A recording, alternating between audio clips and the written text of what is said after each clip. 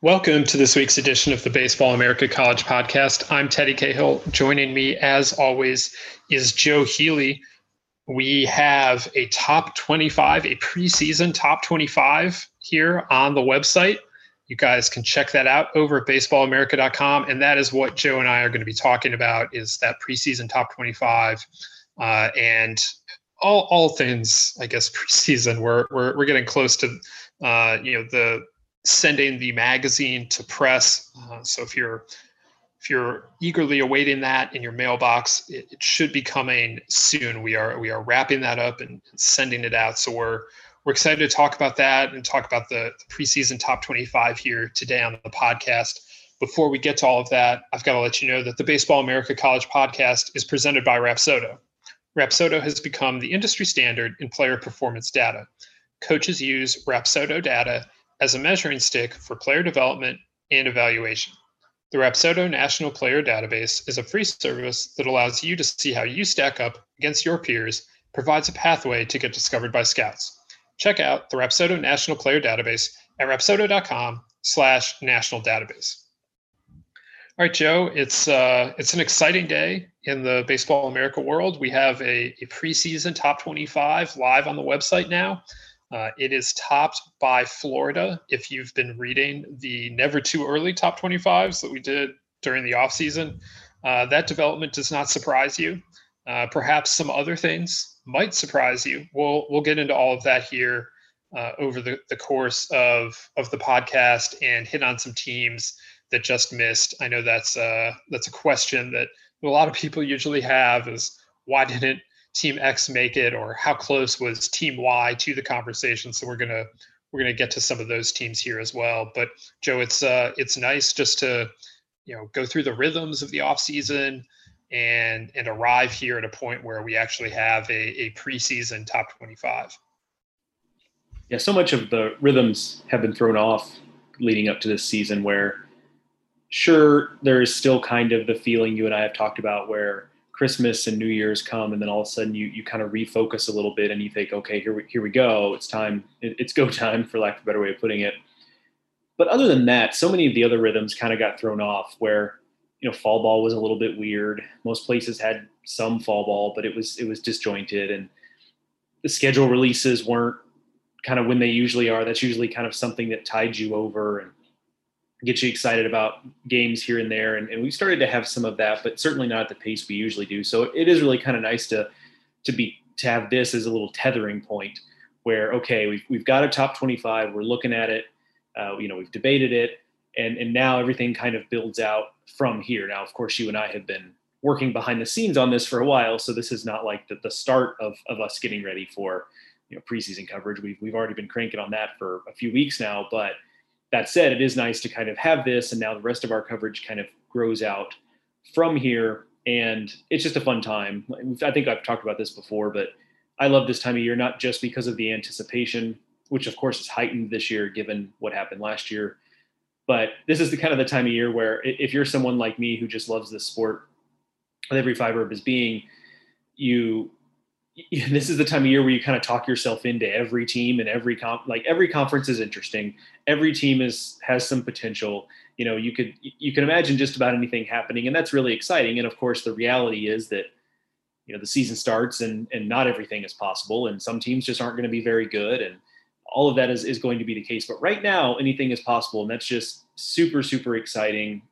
And that's part of what this top 25 is about. Is even in a year like this, where we know more about these teams and the others that followed closely behind than we've ever known about our top 25 teams, just because these teams have such a high percentage of their best players returning. So even in a year like that, there were still a lot of teams we left on the cutting room floor. We'll talk about them.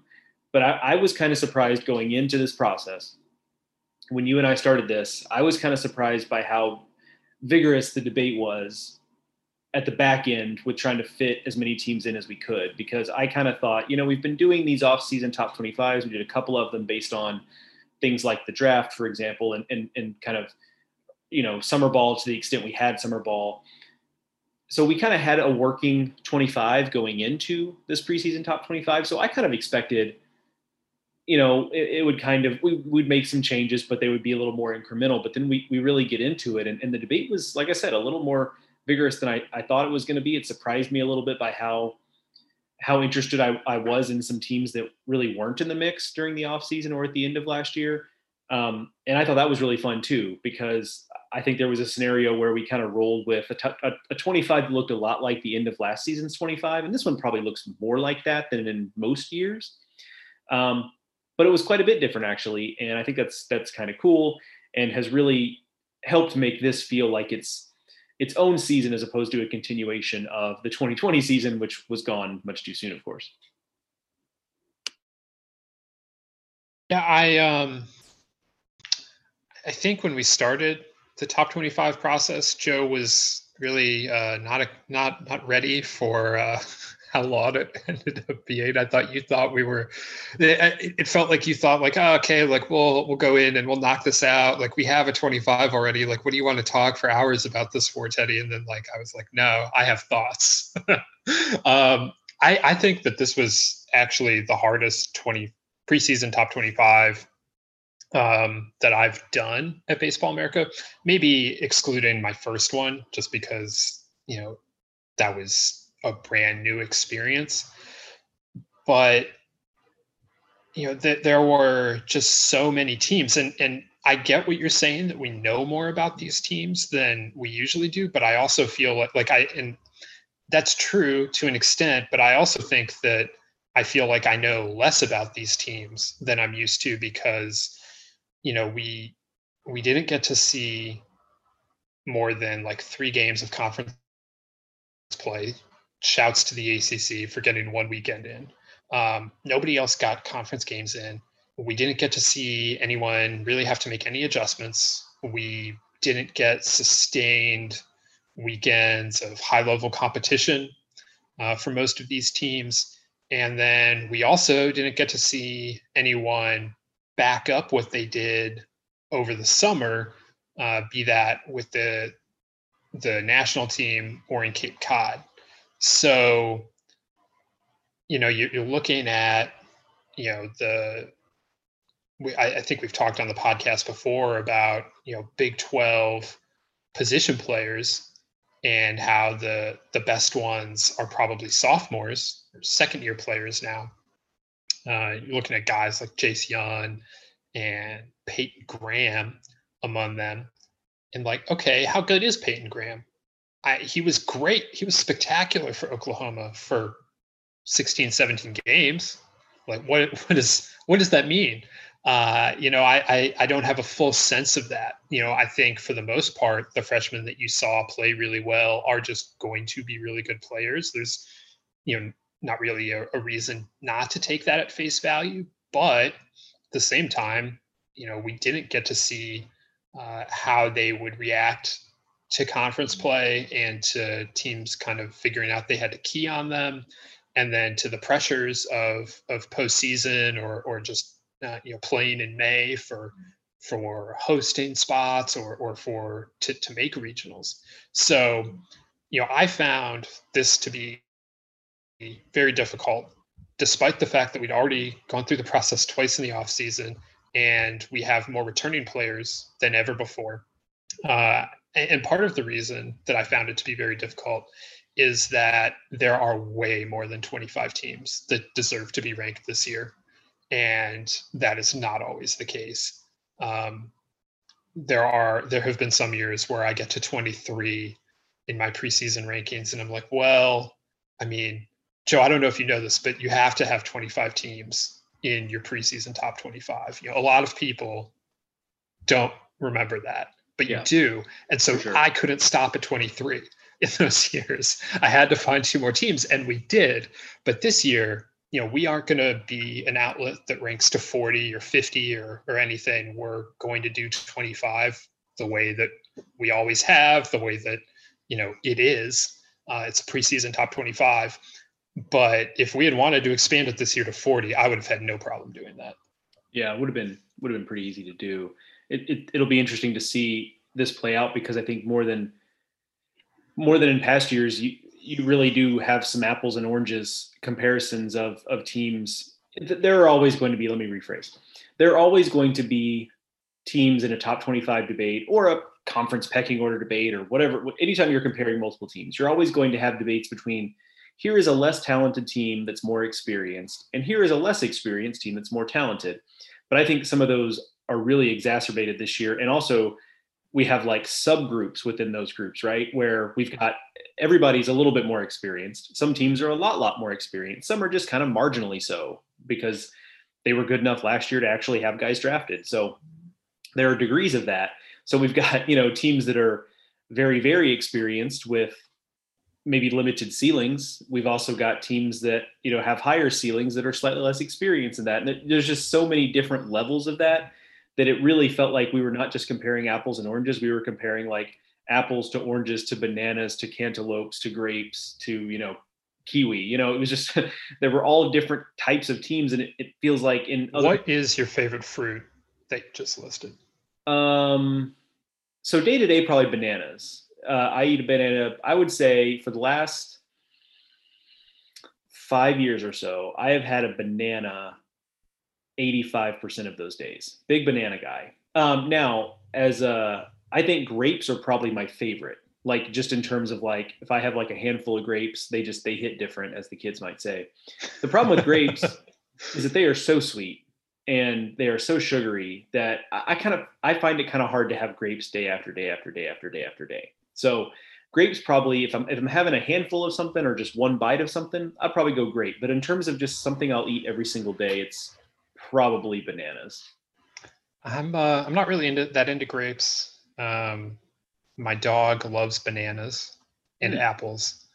Really, she'll eat just about anything, but she's really into the bananas and recently apples, which is for me what you're describing in a banana. That's an apple for me, but I would melons, summer melons, any kind, watermelon, cantaloupe, honeydew, especially honeydew, but any kind.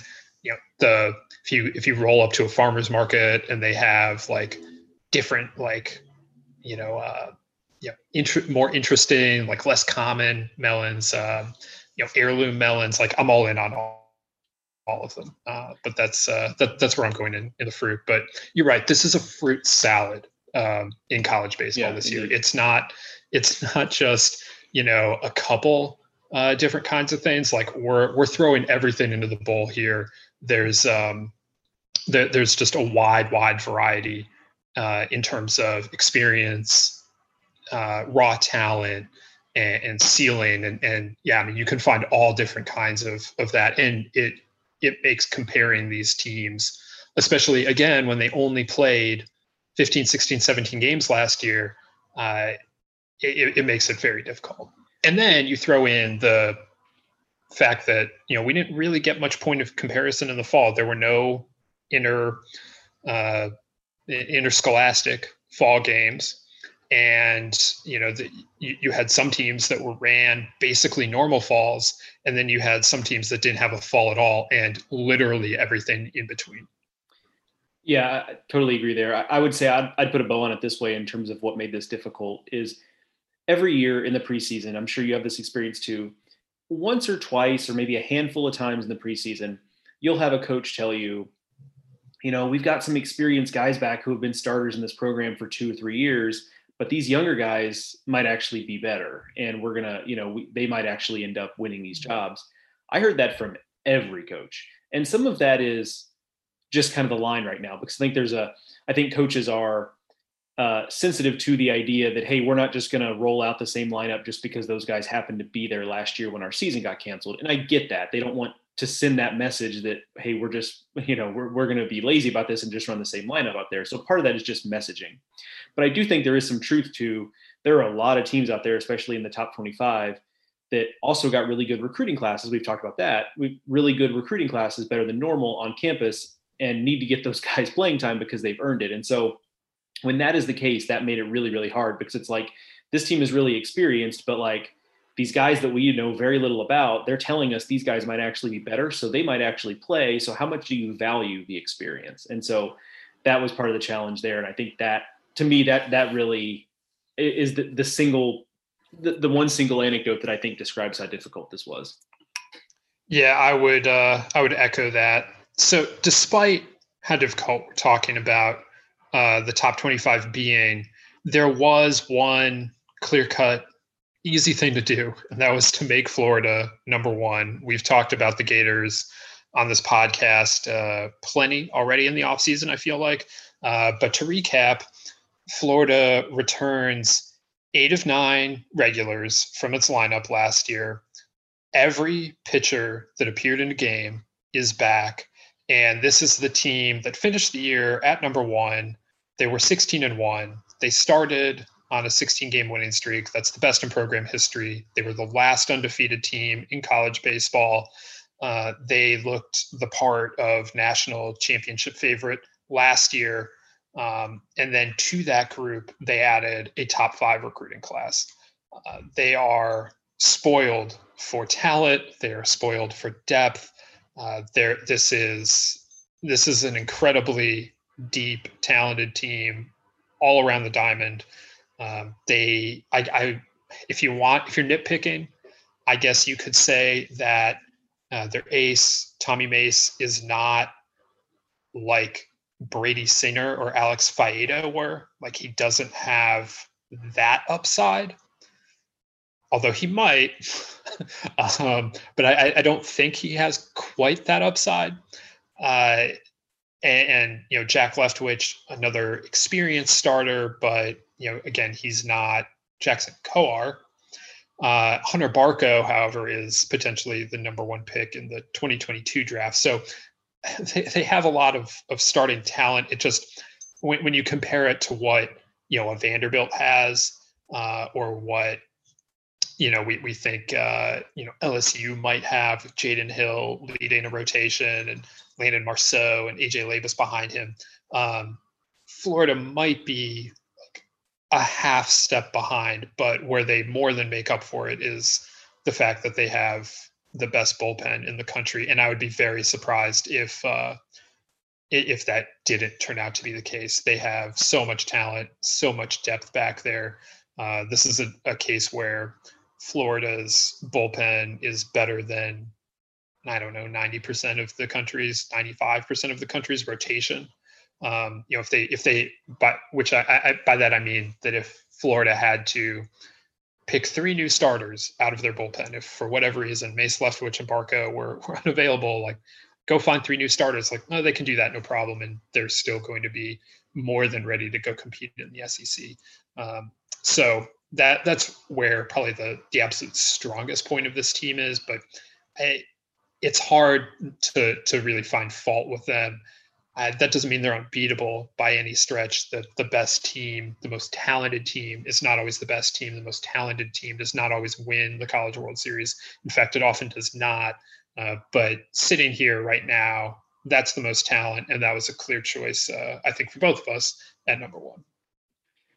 Indeed. Yeah, I don't want to be prisoner of the moment, but it felt to me like this was the easiest number one that I can really remember. Now, I've not, I ranked teams, in a previous life with a previous site I wrote for, rest in peace, College Baseball Central.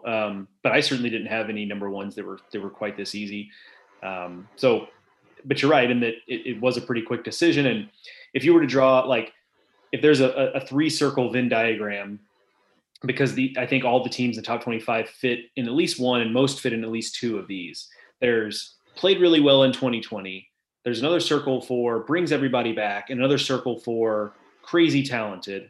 Theirs is like a complete circle, like, because they've got all 3 of those things, and they're one of the really, truly one of the few teams that has all of those 3 without any debate. There are some that ceilings are limited on. There are some that don't bring quite everybody back. There are some that were just kind of okay in 2020, and we hadn't really seen the full picture yet. So, or we're good. We just didn't know how much stock to put in that. So, but Florida is all of those things. And so pretty quick decision there. And I think the point you make at the end there is right, because everything you said there is correct. If Florida had to play bullpen games all season, they would be just fine.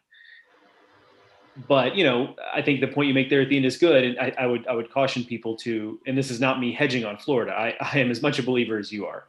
But I know sometimes fans can kind of be like, well, what's, what's the point? Who can even touch them? Like they're just so far away. And that might be true. But look, you get to the postseason in college baseball and it's double elimination all the way through. But, you could lose a game because a pitcher has a bad day. They're all human. The pitcher has a bad day, a couple of bad errors at the wrong time.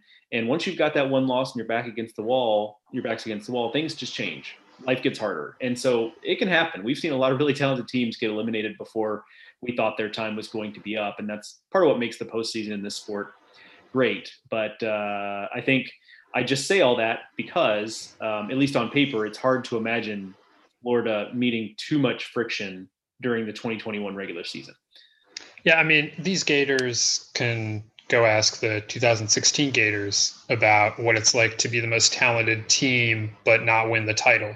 They in 16 they show up in Omaha, have to face Coastal and Andrew Beckwith at his best, and they couldn't hit Beckwith, and they lost, and it was that was the beginning of the end. And so it's happened in Gainesville not that long ago. I guess they can ask the 18 group about that as well. Coming off the national championship, with Singer and Coar leading the rotation, and that team didn't win a national title either. So it's a really difficult thing to do, to go out and win the College World Series.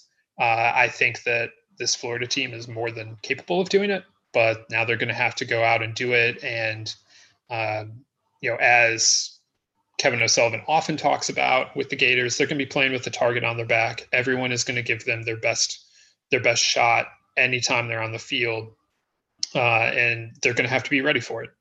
And I think they will be. I think they have the experience, but again, that doesn't mean that in June they're dogpiling. There's a long way to go between now and then, and it starts with a bang for the Gators. They open up their new ballpark, the brand new $68 million stadium, against Miami on opening weekend. That series typically is not played opening weekend, but they moved it up because the ACC is playing 12 conference weekends and therefore starts conference play on the second weekend this year. And so they had to move it up. Good job to everyone for being able to agree to that, and making that series happen. And that's going to be an absolute blockbuster on opening weekend for a whole number of reasons that we will get into closer to opening day. We're going to keep talking top 25, keep talking about some of these teams. And like I mentioned before, teams that missed out on the top 25, but that we're still excited about here on the Baseball America College podcast. But first, check this out.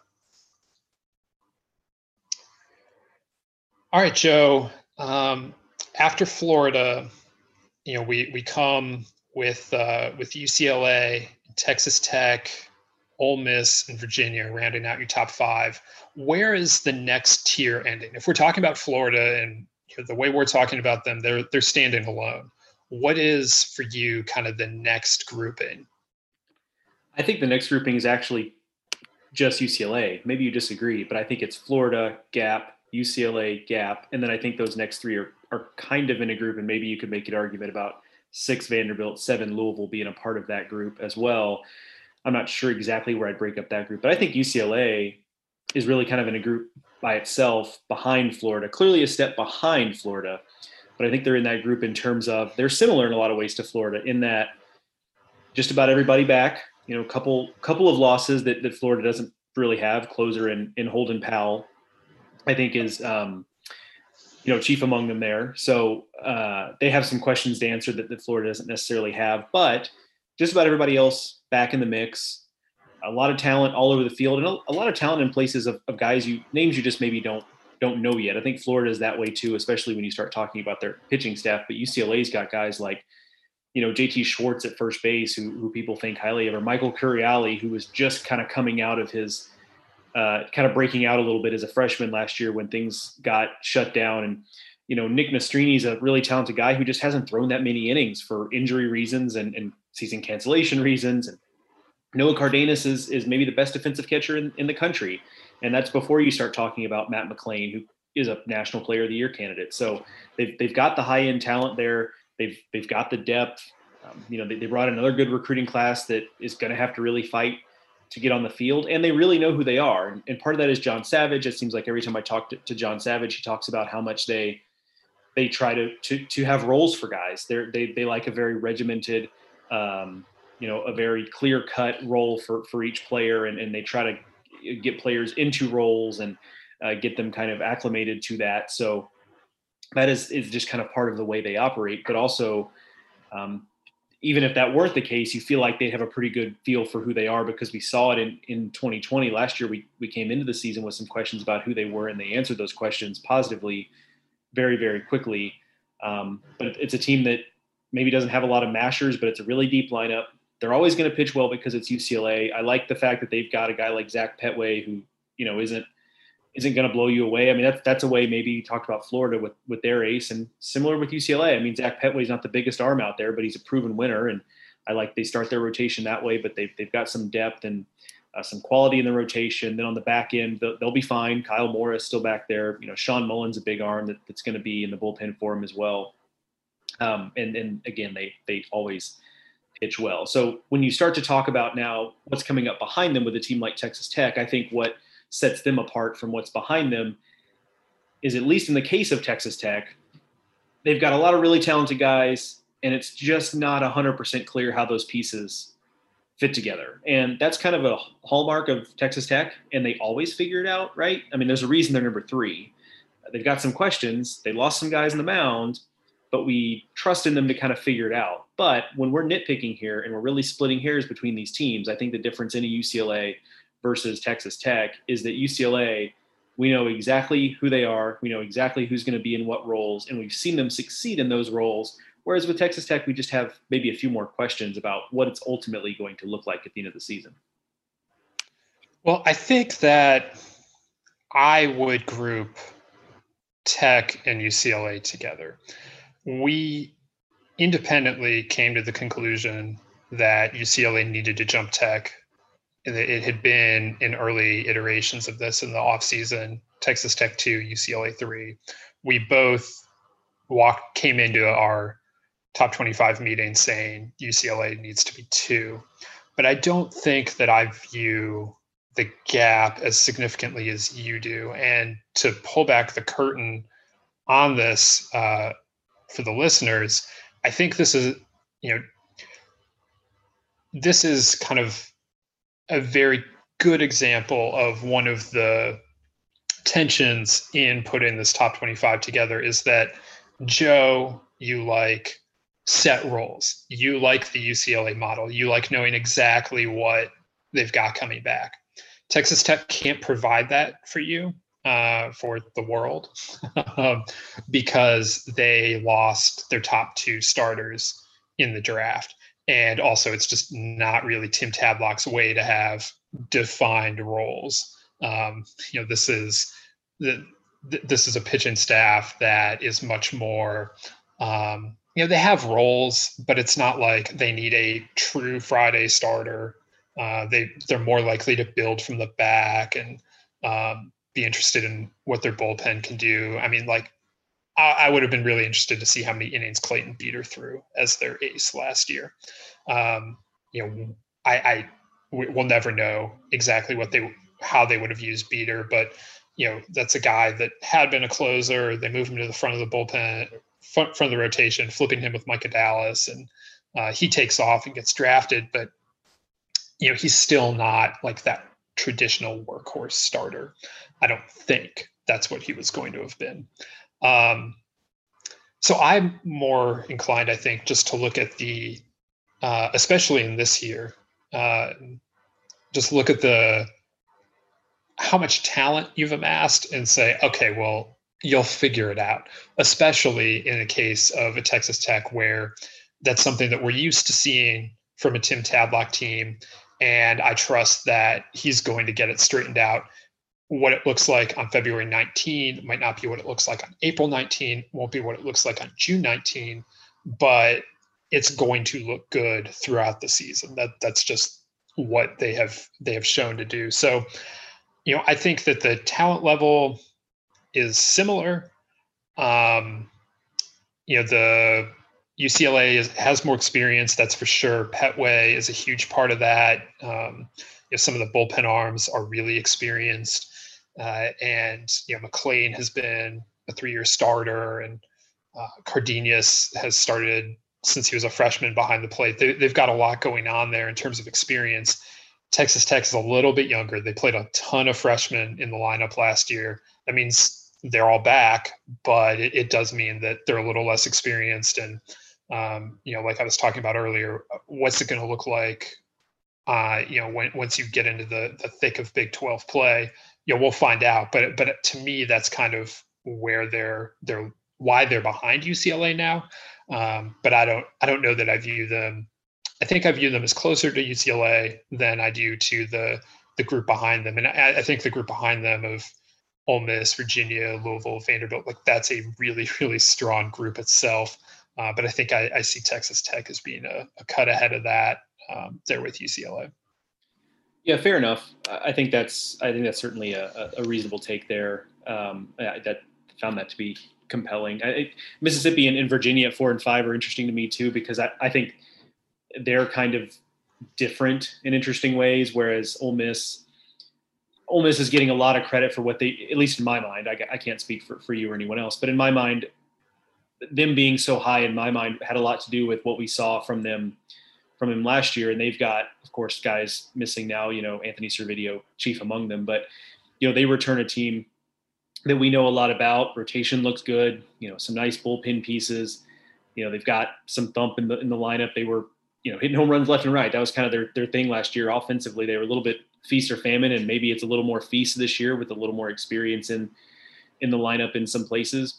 And so there's a little more proof in that pudding, it feels like, especially when you talk in the rotation. And then you've got Virginia, which does have some older proven guys. I think it's easy to forget because we look at some of the younger names like Chris Newell or Nate Savino or Mike Vassell, a Max Codier, for example.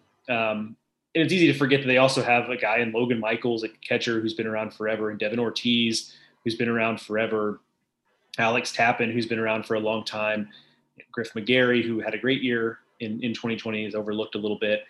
But it still does feel like there's a little bit of mystery with Virginia, where we were starting to see it in 2020. And I think you and I were both bullish on where the Cavaliers were going to end 2020, and we just didn't get to see it fully play out. So those two teams at 4 and 5 feel a little bit different in that Virginia actually might end up having a higher ceiling, but there's just like a little bit of mystery there because we really haven't fully seen it. Where with Ole Miss, we look at what they did in 2019 and then what they did early in 2020. And I think they're a little bit easier to project out. Virginia maybe has a little wider range of outcomes for me, but outcomes for me. But I would really not be surprised if, Virginia ends up being the better team in the end, because I just think the higher in talent is on their side versus Ole Miss. But Ole Miss is feels a little more of a sure thing. We're not going to get burned by having Ole Miss this high, I don't think. I mean, I am all the way in on Virginia. I don't know how much I've made that clear publicly to this point, but I am so sold on this team. There is so much talent. What they haven't done is they haven't, proven themselves. It's been a while since they were at this point in the national conversation, talking about Omaha favorites, talking about ACC favorites. There's a lot of experience. They were not playing a ton of freshmen last year. Max Cotier, I think, and Chris Newell were the only two. But there were a lot of underclassmen overall. And they have some nice experienced pieces around them, but it's really the underclassmen that are the stars here. And so they have to prove it. They have to do it when it counts. I fully confident in their ability to do it. Obviously, that's why they're ranked 5th. But I don't want to undersell Ole Miss's upside either here. That's a team that has a rotation of Doug Nikhazy, Gunnar Hoagland, and Derek Diamond, and that is one of the better rotations in the country.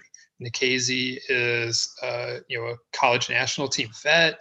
Gunnar Hoagland is a potential first-round pick. Derek Diamond started his freshman year very well. Was a a pretty significant recruit for them to get there. So he has the pedigree. It wasn't a surprise that he was good as a freshman. Yeah, it's going to look different in their lineup, but they return a lot of their lineup. Servideo is a huge loss at shortstop. But if Jacob Gonzalez, the true freshman, comes in and does what he did this fall, obviously way different fall versus spring. But if he's able to be something like what they saw in the fall, they're going to be really good again. And then you look at Louisville, and there's so much talent there. They have 3 potential first round picks in their lineup, and we know that they pitch. It looks differently on the mound this year than it did last year, but we know that they pitch. We know that the talent's there, that Roger Williams gets the most out of his pitching staff there. So, I feel pretty good about them. And then you go and you look at Vanderbilt, and you see Kumar Rocker and Jack Leiter, and that's probably the best 1-2 punch in the country. If Jack Leiter can, do it in SEC play, and he has everything that you would need to do that. In any other year, I feel like any of those 7 teams would be in the mix to be number 1. But this year, again, with so much talent back in college baseball, and what Florida specifically has back, we're talking about teams that instead are 5, 6, 7. You can throw Mississippi State into this too. I don't think they're that far off these other teams. They're maybe a little less proven, but the talent level in Starkville is incredibly high. So you've kind of walked us up right to the section of the rankings that really got sticky, and so I don't want to necessarily jump ahead too much. So feel free to rein me back in at the end of this. But we start to get with teams like at number 9 Florida State, 10 LSU, and in particular 11 Miami. We really start to get into teams that it felt like we didn't really know exactly what to do with, and for a number of different reasons. Florida State, CJ Van Eyck is gone. They need a new Friday guy. Is it Parker Messick? Is it like more of the veteran Connor Grady just because he's steady in the lineup? Feels like we're still kind of waiting for guys like Elijah Cabell and Nander DeSatis to put it all together around guys like Robbie Martin and Reese Albert and Matt Nelson, who are a little more proven. They've also got a couple names in the lineup that just aren't as familiar as maybe we're used to seeing LSU. Boy, we sure do love the talent, Jaden Hill and Landon Marceau, but when you really get down to it, those guys, I would bet the farm on Jaden Hill being one of the best pitchers in college baseball, but he's, just doesn't have that many innings under his belt through no fault of his own, just kind of the way it is.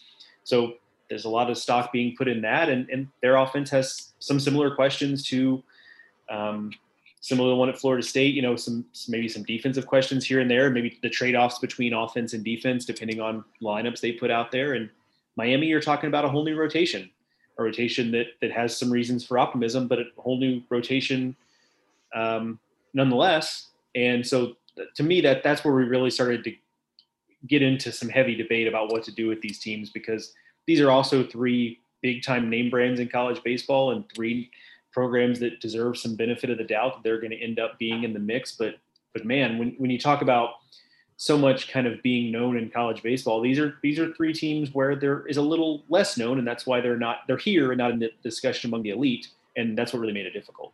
Yeah, there absolutely is. Love the talent at Miami. That was a team that in earlier iterations we were much lower on. The reports coming out of the fall, pretty good. Start looking at it a little more, start thinking about the talent a little more, start thinking about how they might have the best player in the country and Adrian Del Castillo, might have the best power hitter in the country and Alex Terrell. And then, they added the number 1 recruiting class. They got a lot to like. They got a lot to prove, but they got a lot to like. I don't know what the ceiling for this Miami team is. I'm excited to find out, though, because I think that the Canes have a chance to be really good if they can get that younger pitching to show up earlier in the season as opposed to later in the season, because it will show up. It's just when is it going to when are those guys really going to grow into their roles? And we'll just have to wait and see. Joe, I wanted to talk about Texas and TCU, which come up here next. The rest of this the ranking is interesting to me. Obviously, I put it together. We spent hours on it. Obviously, it's interesting, but after you get outside the top 8, I really think that those are two of the most interesting teams here. You have Texas, which is it back? I mean, the Horns might be back, and they were starting to show that last year. They went into the Shriners College Classic in Houston, having played really well the first couple of weeks of the season, and as I recall, they went 1-2 in Houston, but it was a couple close losses. Weren't quite able to get over that hump. They're a younger team, but Ty Madden and Pete Hansen at the front of the rotation has some significant upside. And then TCU is a fascinating team to me that I really didn't get enough. I did not get to see enough of TCU in 2020. To truly know how I felt about some of that, some of what that team was doing. But you look at it, they're very old, they're very experienced, but there's also a lot of young talent that they can mix in. And, it's just gonna be interesting to see how all of that comes together. And then you're talking about what could be an incredibly interesting Big 12 title race. Yeah, I'm excited to talk some Big 12 when we get to start previewing conferences. Where I guess to let the listeners in on the little secret here, Teddy and I are planning out podcasts for the next few weeks, and we do want to do something conference preview specific. And the Big 12 is really fascinating this year for a number of reasons. And these two teams are, I think, chief among those reasons, because I think at least one of the two is going to be probably better than this. And I think it's a safe bet that the other one might disappoint a little bit for various different reasons. I mean, that's just kind of the way these things go. But I think both of these teams do have a range of outcomes. What I will say is that Texas's are a little more wild, I would say. Really like the pitching staff.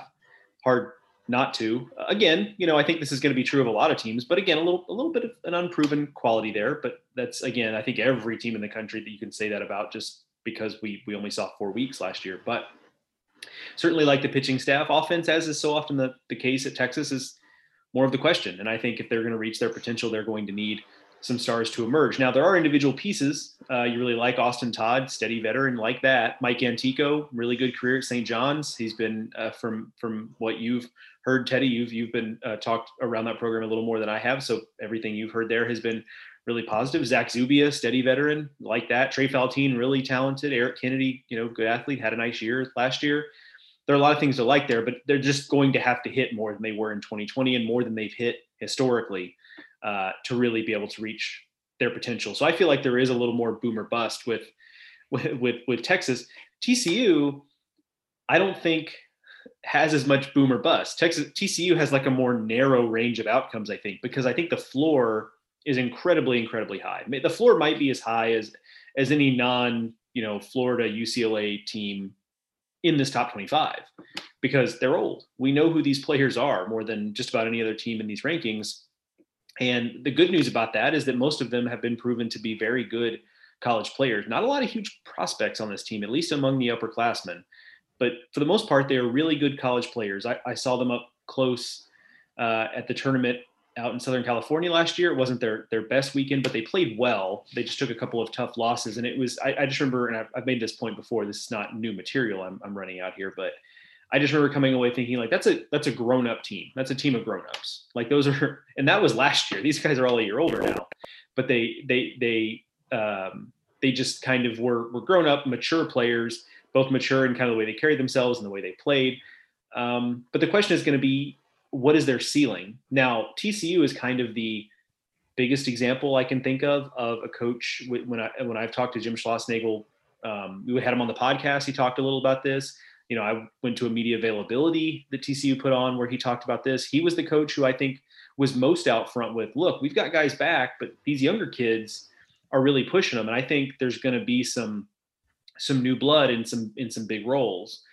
And so, I think there's kind of remains to be seen what kind of impact that ends up having on this team. And if those guys end up breaking through, guys like I'm thinking Elijah Nunez, Braden Taylor in the lineup, if those guys really break through, and if, let's say, a guy like a Riley Cornelio, who's a big time recruit who just hasn't had the opportunities yet, has a breakout season, that could raise the ceiling for what TCU is. Now, if we just see kind of the 2020 group back out in 2021, I do think there is a little bit of a limit on the ceiling, but I feel confident to say that, this is going to be a TCU team that's just going to be in the top 25 all year. I don't think they're, I don't think the barring injuries, I don't think there's much of a chance of the bottom just falling out of this group.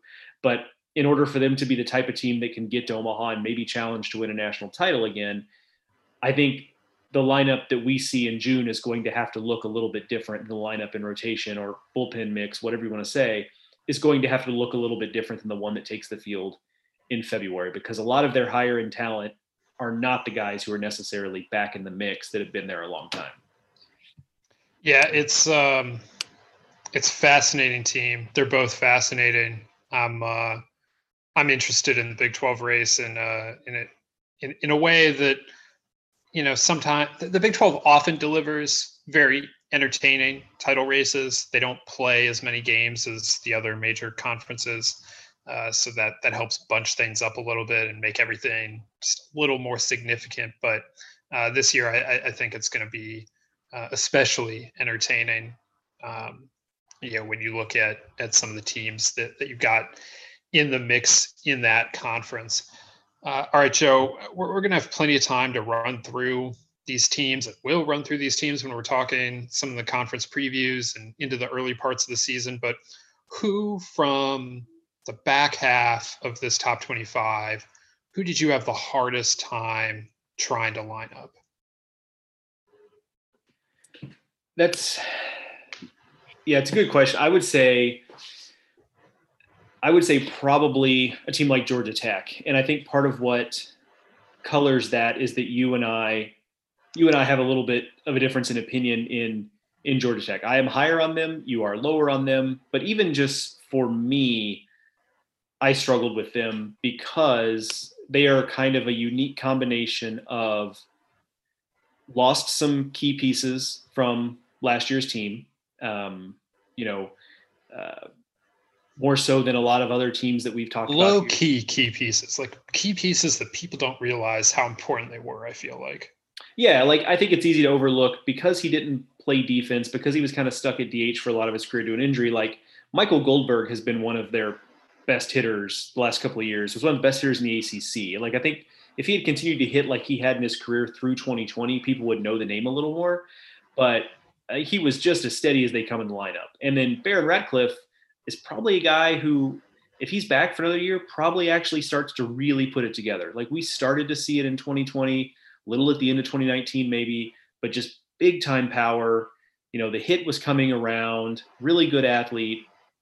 But those guys are gone. So you have that combined with the fact that they are really banking on a combination of guys that looked really good in a short window in 2020. I'm thinking about Drew Compton, who was a freshman last year, Stephen Reed, who was a freshman last year, Trace Gonzalez was a freshman last year, and guys who just haven't had a chance to prove it for one reason or another. Court Rodig has been solid in moments, but they're going to be asking him to be a real dude on the weekend.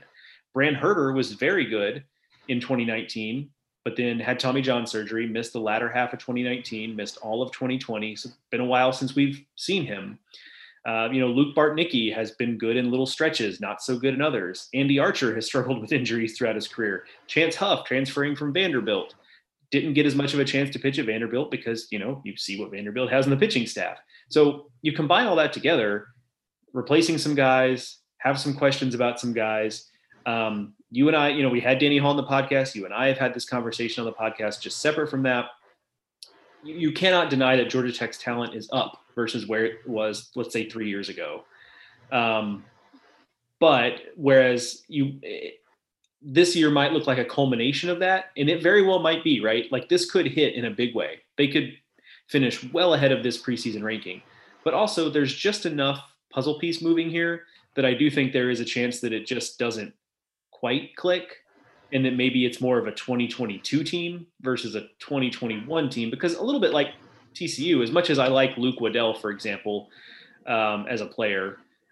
A lot of their better talent, Kevin Parada, the guys I mentioned with Compton and Reed, Zach Maxwell and the pitching staff, a lot of their better talent are the younger guys. So maybe this is more of a next year team, but that's not to say it couldn't also be a this year team. We're just going to have to wait and see.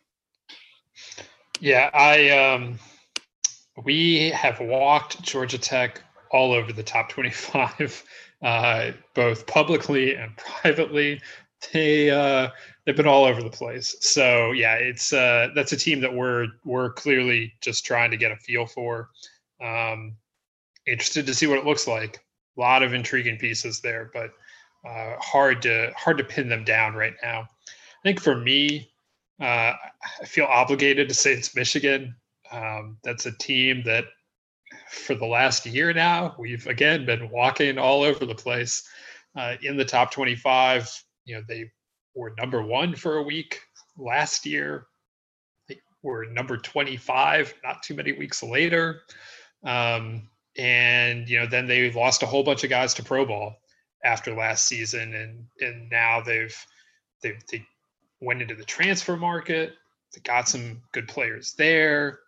What's it all going to look like? We'll see. What's it actually going to mean? I don't know, because the Big Ten's going to be playing a conference schedule anyway. So, when am I actually going to know how good Michigan is? I don't know. I don't know when I'm going to know how good any of these Big Ten teams are. So it's confusing. It's confounding, but I do think that when you're talking about a rotation that starts with Steve Hadger, and you have some of the pieces in the lineup like Benjamin Sims, played a ton of college baseball in the Big 12, no less. Maybe he hasn't done it at Michigan, but I think that they've got the pieces with Hadger, with Beers, with some of the other experienced pitching that they have to be a really good team again. I'm with you on Michigan. That's another one. That's another team that I kind of considered when you posed the question. Part of it for me betting on them is one, you'll always go, okay, you've got a guy, Stephen Hadger, that's a first round arm. So you're always going to kind of bet on that, especially the back end of the top 25 where you're just kind of looking to cling to something. But you're right that the transfers are a big piece of this. I agree with that. Also, the Big Ten has proven a certain level of quality. And I think you and I have the same debate, and you'll notice, readers and listeners, UCF cracking the top 25 here. I think we have a similar debate with the Big Ten and American, where it's whoever we think the best team in those leagues are, deserves consideration here. Now, the Big Ten, I think, has graduated a little more from that to where we do consider those teams a little more on their own merits versus just, one of these teams is going to be in, which one is it? But that's certainly a baseline to start these conversations. And I think that's still Michigan. We like some other Big Ten teams. Indiana is always, I think, going to be in that mix. But Michigan's just a cut above in terms of the talent it's putting out there. And boy, you sure do like when you're able to start with a first round arm like Hadger on the weekends for sure. Yeah, absolutely. And, we only have the one Big Ten team and only the one American team, but both of those leagues could have had more teams fit. And I guess that's a nice segue to some of the teams that missed the cut. We promised we would talk a little bit about teams that missed the cut. I don't know, Joe, for me, I think Arizona State was the first one out. That's maybe not the most interesting one. They were in, I think, the most recent Never Too Early version. So not really giving away the farm there to a lot of farm references today. Not really giving away anything there to tell you that the Sun Devils were firmly in the mix here. Beyond them, I would say that a team that we have not talked about much this offseason on the podcast that I wound up looking at more and liking a lot more was Clemson. It's an intriguing team to me. Sam Weatherly is gone from the front of the rotation, but I think there's a lot to like there when you look at it on the mound. And under Monty Lee, the Tigers have hit. I don't think they have as many of the household name hitters yet, but I think that by the end of the season, we're going to know more about some of these Clemson hitters, and I think they're going to make some noise in the ACC. I think that is right. I think it should make people excited for Clemson and South Carolina to play this season more so than normal. That's a series that's lacked a little juice the last couple of years on both ends, frankly, although not amongst their fans, I'm sure, but just nationally because those teams haven't been quite as good. And obviously, we've got high expectations for South Carolina. We haven't mentioned their name, but we do have them ranked at 18 coming into the year. But a lot to prove there. Really talented team. Clemson kind of in the same boat. Feels like they're just on this outside looking in. So two teams that are roughly in the same general vicinity in the pecking order. So I think that's the team that comes out of that weekend is going to be feel really, really good about that result. So with you on Clemson, I'll throw two out there. One, and I feel like they deserve a shout out because we ran them up there pretty high at the end of last year. That's Pepperdine. And they deserved it. It's a team I saw a couple times, actually. First opening weekend, they had a really good weekend in the Angels tournament they had in Tempe. Wins over San Diego, Minnesota, Oregon. And then I saw them last weekend of the season as they were winning 2 out of 3 against Michigan in Malibu at a time when Michigan was really, really scuffling and trying to find it. And we don't know how that would have turned out. But, they caught Michigan. It felt like at a pretty good time because they really pulled them apart. 2 out of those 3 games did Pepperdine. So a team I like. I still think the favorite, the WCC is on my list of conferences to preview, and they are far and away the favorite in that league. That's not in doubt. They do return a very veteran team. They end up kind of missing the cut because one, it did feel like maybe they were playing a little bit above expectation in 2020, and maybe they were going to come back to the pack a little bit. Also, the resume in hindsight looks a little lighter than maybe it did at the time. I talked about Michigan. As much as we thought Michigan was still the favorite in the Big Ten, or at least a co-favorite, or however you want to define that. Still liked that Michigan team, but also they did catch Michigan at a pretty good time. That series was at home, and then ultimately, like wins over San Diego, Minnesota, and Oregon kind of look nice on paper, but how good are those wins really? Like we don't really know. So it's easy to kind of pick apart the resume a little bit in hindsight. So I think it's a team that's going to hang around. I wouldn't be shocked if we rank them at some point just because they are going to be the class of the WCC. But a team that just kind of missed the cut a little bit because we were able to kind of look back on 2020 and some other teams I think just kind of jumped into the discussion versus Pepperdine being pushed out on their merits, as it were. The other is Oklahoma State. And Oklahoma State's one that I just think like they're probably going to be a top 25 team, honestly. Like it's a team that I feel pretty good saying that about. But it's one of those teams too, where they've got a lot of older guys, and it's older guys who've been around a long time. And it's just a question of, are these still their best guys? Do they have younger guys who are going to push those older guys? That's particularly true in the lineup. On the pitching staff, it's just the same questions we came into last year with, frankly. Like everything, all the questions on the Oklahoma State pitching staff just kind of got moved down a year, where it's like, okay, really like Parker Scott at the front of the rotation, and what we saw in 2020 should not change that. But everything else is kind of a question mark. We talked about those freshman pitchers, and to kind of, I guess now I tell the listeners, at the time the season ended, I was kind of working on a longer piece on the Oklahoma State freshman pitchers because it felt, I'm sure it was not unprecedented. And I'm sure some of my challenge in writing the piece was trying to find precedent for this, but they were leaning on freshman pitchers in a way that you don't normally see really, major conference teams leaning on freshman pitchers. They were really going all in on freshman arms. And so I talked to Josh Holliday and talked to Rob Walton and asked teams that had played Oklahoma State about Oklahoma State's pitchers and what they saw. And obviously that piece, never saw the light of day because of what happened, but that still is interesting because they still are leaning on that same group of guys mostly. And it was a very mixed bag for that group in 2020. So I'll be fascinated to see what happens with that group in 2021 and what kind of improvement they show, because if that improvement comes along, suddenly Oklahoma State's ceiling raises. But to me, it's another high floor Big 12 team just because, from what we know in the lineup, those guys are going to hit. Oklahoma State not only always hits, but also they've just got a ton of proven guys, and man, the arms are talented. And they've got a couple of certainties, with Parker Scott and a couple of guys who are back in the bullpen, who are proven commodities. There's enough there on the pitching staff that they're going to be okay there. It's just a matter of how many new faces do we see become stars. If that number is higher on the higher end than on the lower end, I think Oklahoma State suddenly is a little bit of a dark horse Big 12 title contender, but we'll have to see that play out. Yeah, look, you're not going to go broke betting on Oklahoma State to be a solid regional competitor, maybe make a run to Omaha type team. That is what they are. But right now, I got some questions. I want to see some of it, and I think you summed up the Pokes pretty well there. They have the ability. We just have to. I guess I just want to see it a little more, but before we run them into the top 25.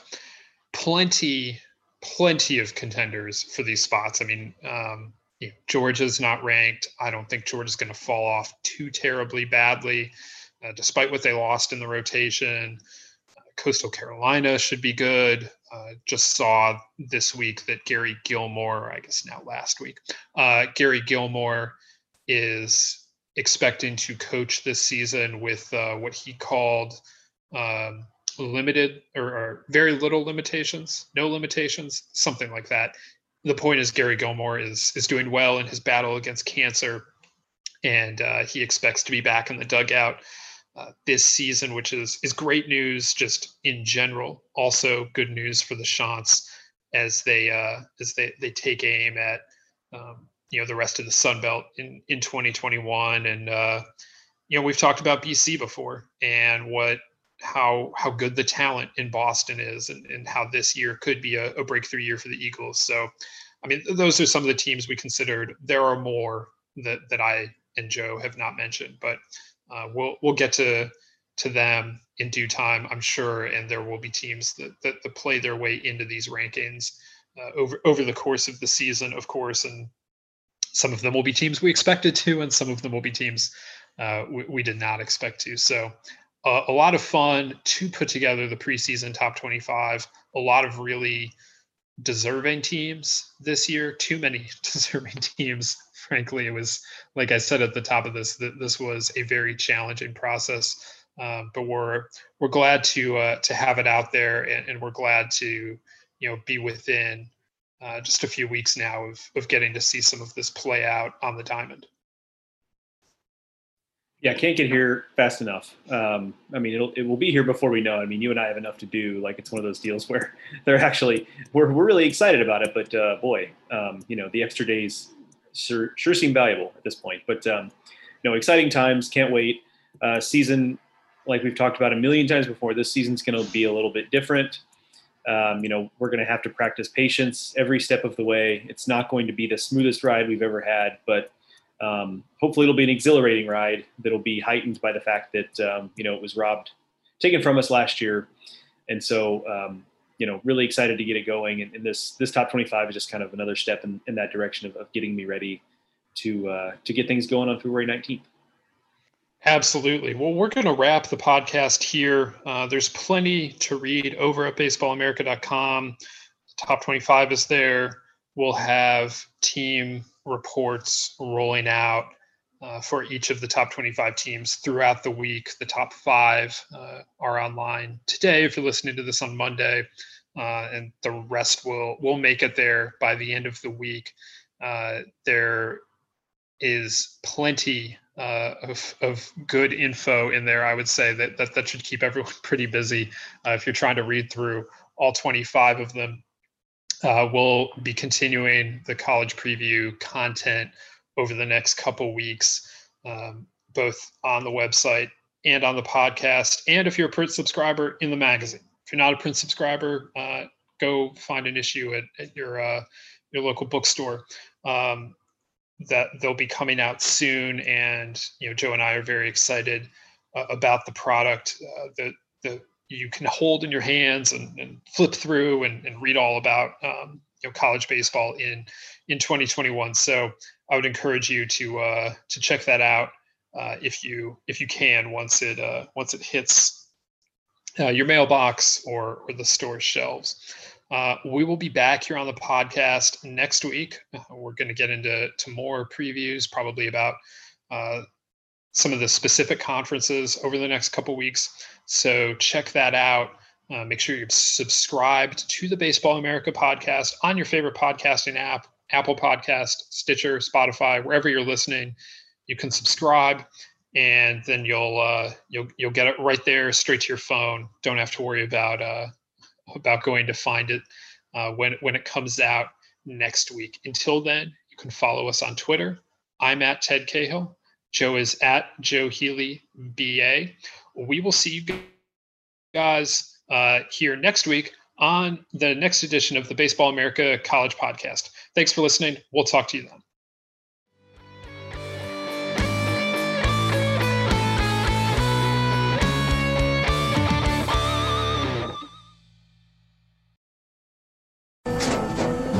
After the end of a good fight, you deserve an ice-cold reward.